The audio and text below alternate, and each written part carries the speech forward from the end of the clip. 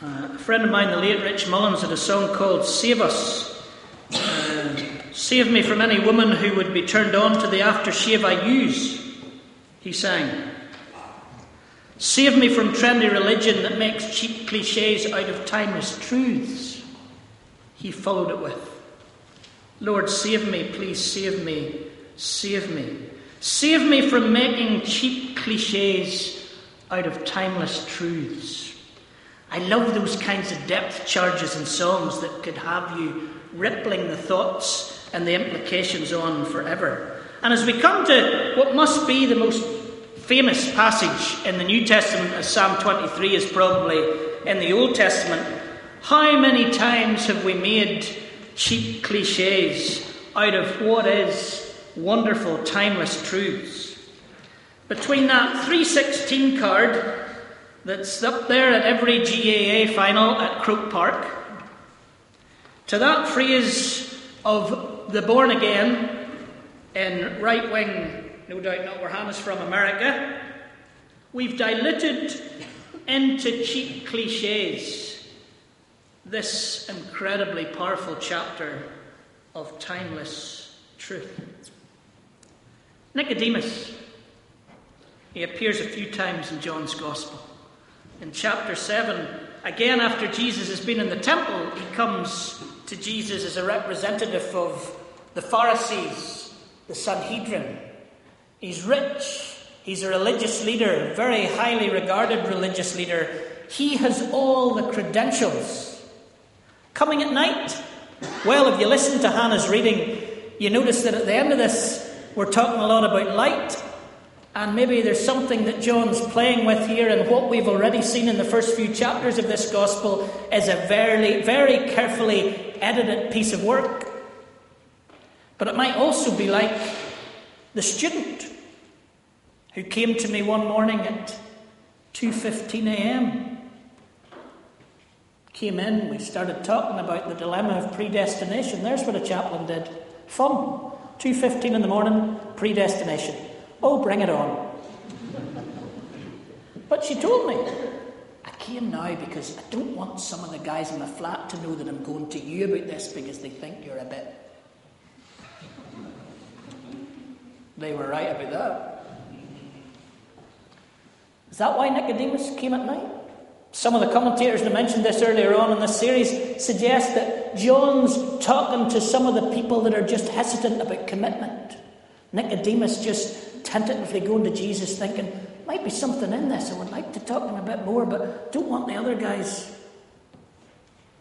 The peer pressure of religious leaders around you when you are a religious leader. I say that the General Assembly of our church has worse peer pressure in my mind than I ever had to deal with as a teenager. Was Nicodemus feeling that? I think there must be something in this guy, but all my peers want to crucify him. Better get across there in the dark. Whatever. Jesus and Nicodemus sit down to talk. And it's a complicated conversation. There's times in these conversations, and we'll come to it again, I might have more time to look at it. If I do chapter 4, I'm not sure where Jonathan and I are at in that at the minute. He's been away for a week.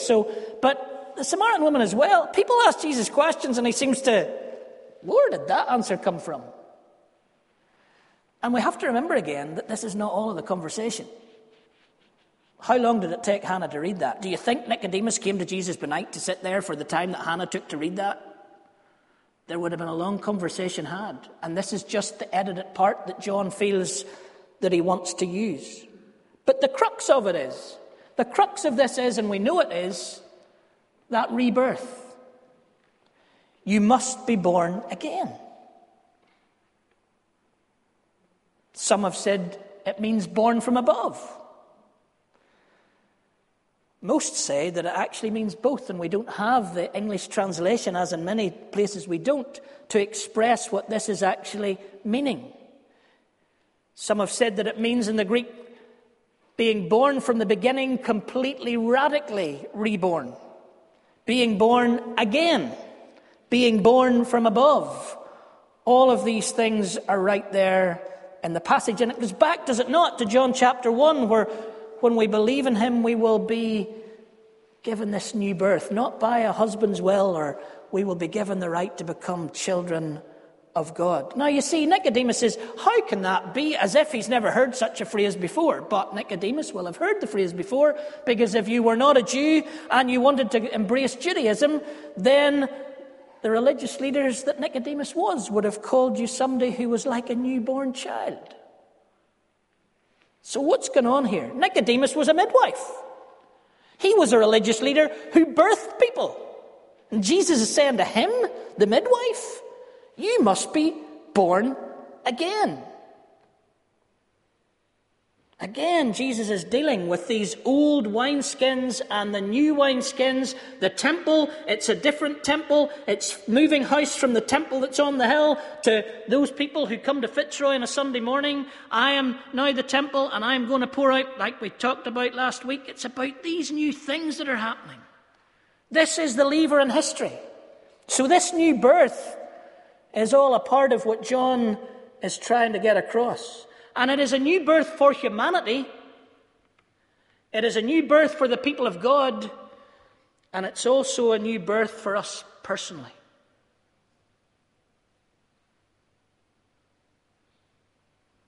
But you know, this week I celebrate the birth. But I don't really, because I can't remember what happened. Can any of you remember what that was like coming into the world? Any of you who can remember your birth? Of course you can't. When I remember those 32 years that I've lived this week, I will remember those moments. Maybe the birth of my children. Maybe a wedding day. Maybe that 50th that you celebrated with me just a couple of years ago. Maybe that time when God was leading me to Fitzroy. Maybe that time when God was leading me for the first time to understand himself. And I will not remember the birth. I will remember the life. And one of the things about making cheap cliches out of timeless truths is that we very much get hung up on the birth and become obsessed with the birth, that we actually forget about the life. Born from above. Born of God. Born by a grace that transcendently interrupts the way we were living to radically and completely change the way we're living in a repentant way that turns everything we were doing around into a new way. And the life that brings us.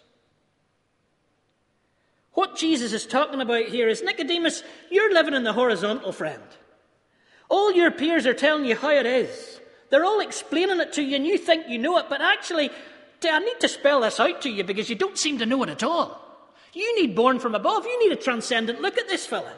You need to look at what this is all about, and it is going to shake your entire life. Because if you're born from above, and you're born in that vertical relationship with God, and you begin to see it as God sees it, because that's what we're going to set up for you here, then the people in the horizontal are not going to understand a thing of what you're doing. You're going to be like that wind that is just so unpredictable.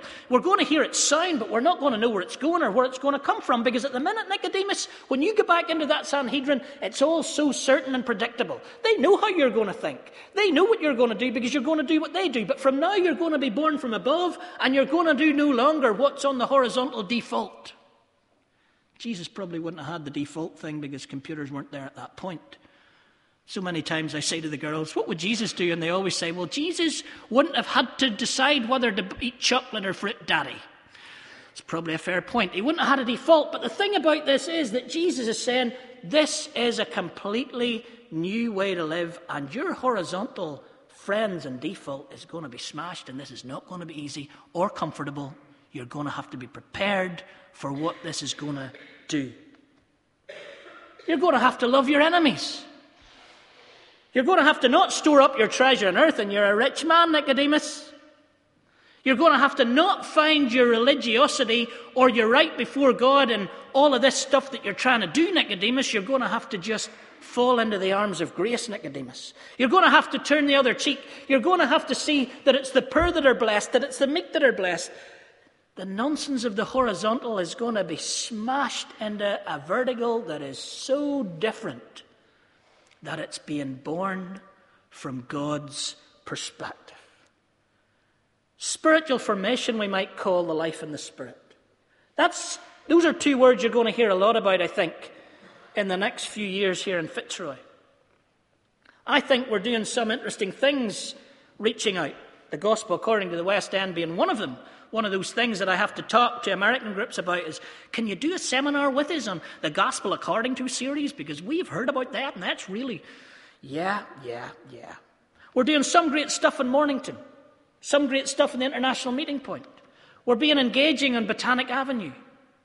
We're trying to do our best to engage with the university, and 700 students were given something just the other week at Nightreach. We're into Botanic Primary School. We're doing some of that stuff well. The service this Sunday morning, though, this morning is going to be long, and I'm making no embarrassment for it. I'm not going to try and edit this, because if I try to edit it, you'll not get it, and that will not be good.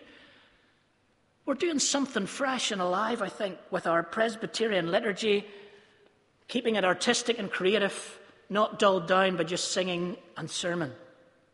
But spiritual formation, we need a bit of time in that. We need a bit of thinking about that. We need to get on with that.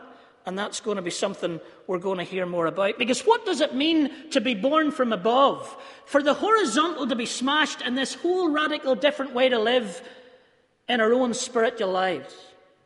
Spoke to somebody yesterday, not Fitzroy, and they said to me, when I said I was working today, no. They said, aye, but you see, you know you're going to heaven because of that, and the rest of us have to wait and see.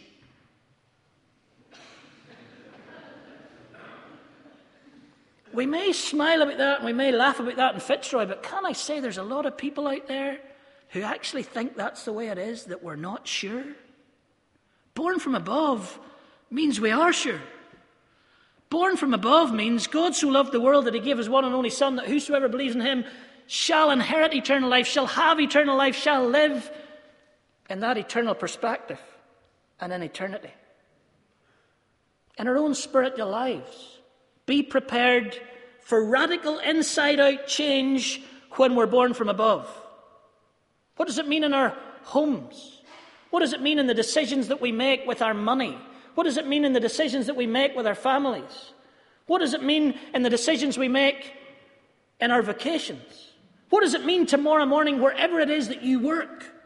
And I'm walking the dog because it's my weekend. What does it mean right there? What does born from above mean? That the horizontal that's the default around you, you're smashing it up with an alternative possibility in the way you think about your vacation, in the way you do your vacation, and in the way you relate to those within that vocation. What does it mean in the Ardoyne? What does it mean in a divided community like Northern Ireland? How does being born from above, our spiritual formation, change the way we live and act and serve in that community?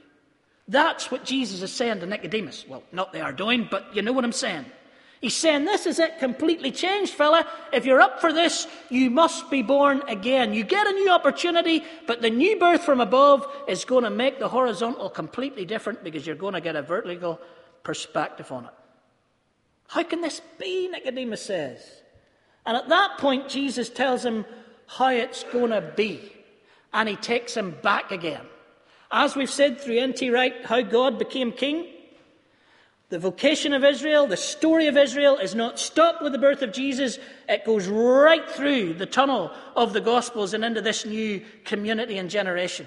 So Jesus takes him back to the wilderness. Strange bit of scripture in the wilderness.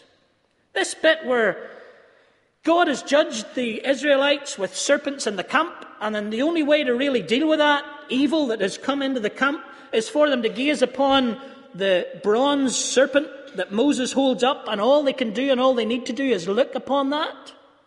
Jesus draws us back to that in this passage. What is he meaning? Well, does he not mean exactly what comes in 3 and 16? The way of this new birth, the way for this radical birth from above is in Jesus being the one lifted on high, that we gaze upon to realize that the evil of the serpent is dealt with by Jesus on the cross. The way of the cross is the way of new birth. It's nothing fresh and new, because Jesus has been thinking about it, or God has been thinking about it from Genesis chapter 3, right through many of the things that happen as we come through the Old Testament. Evil lifted up on a cross. Jesus takes the evil, and at that moment God becomes king. Lifted up to die, lifted up to glory.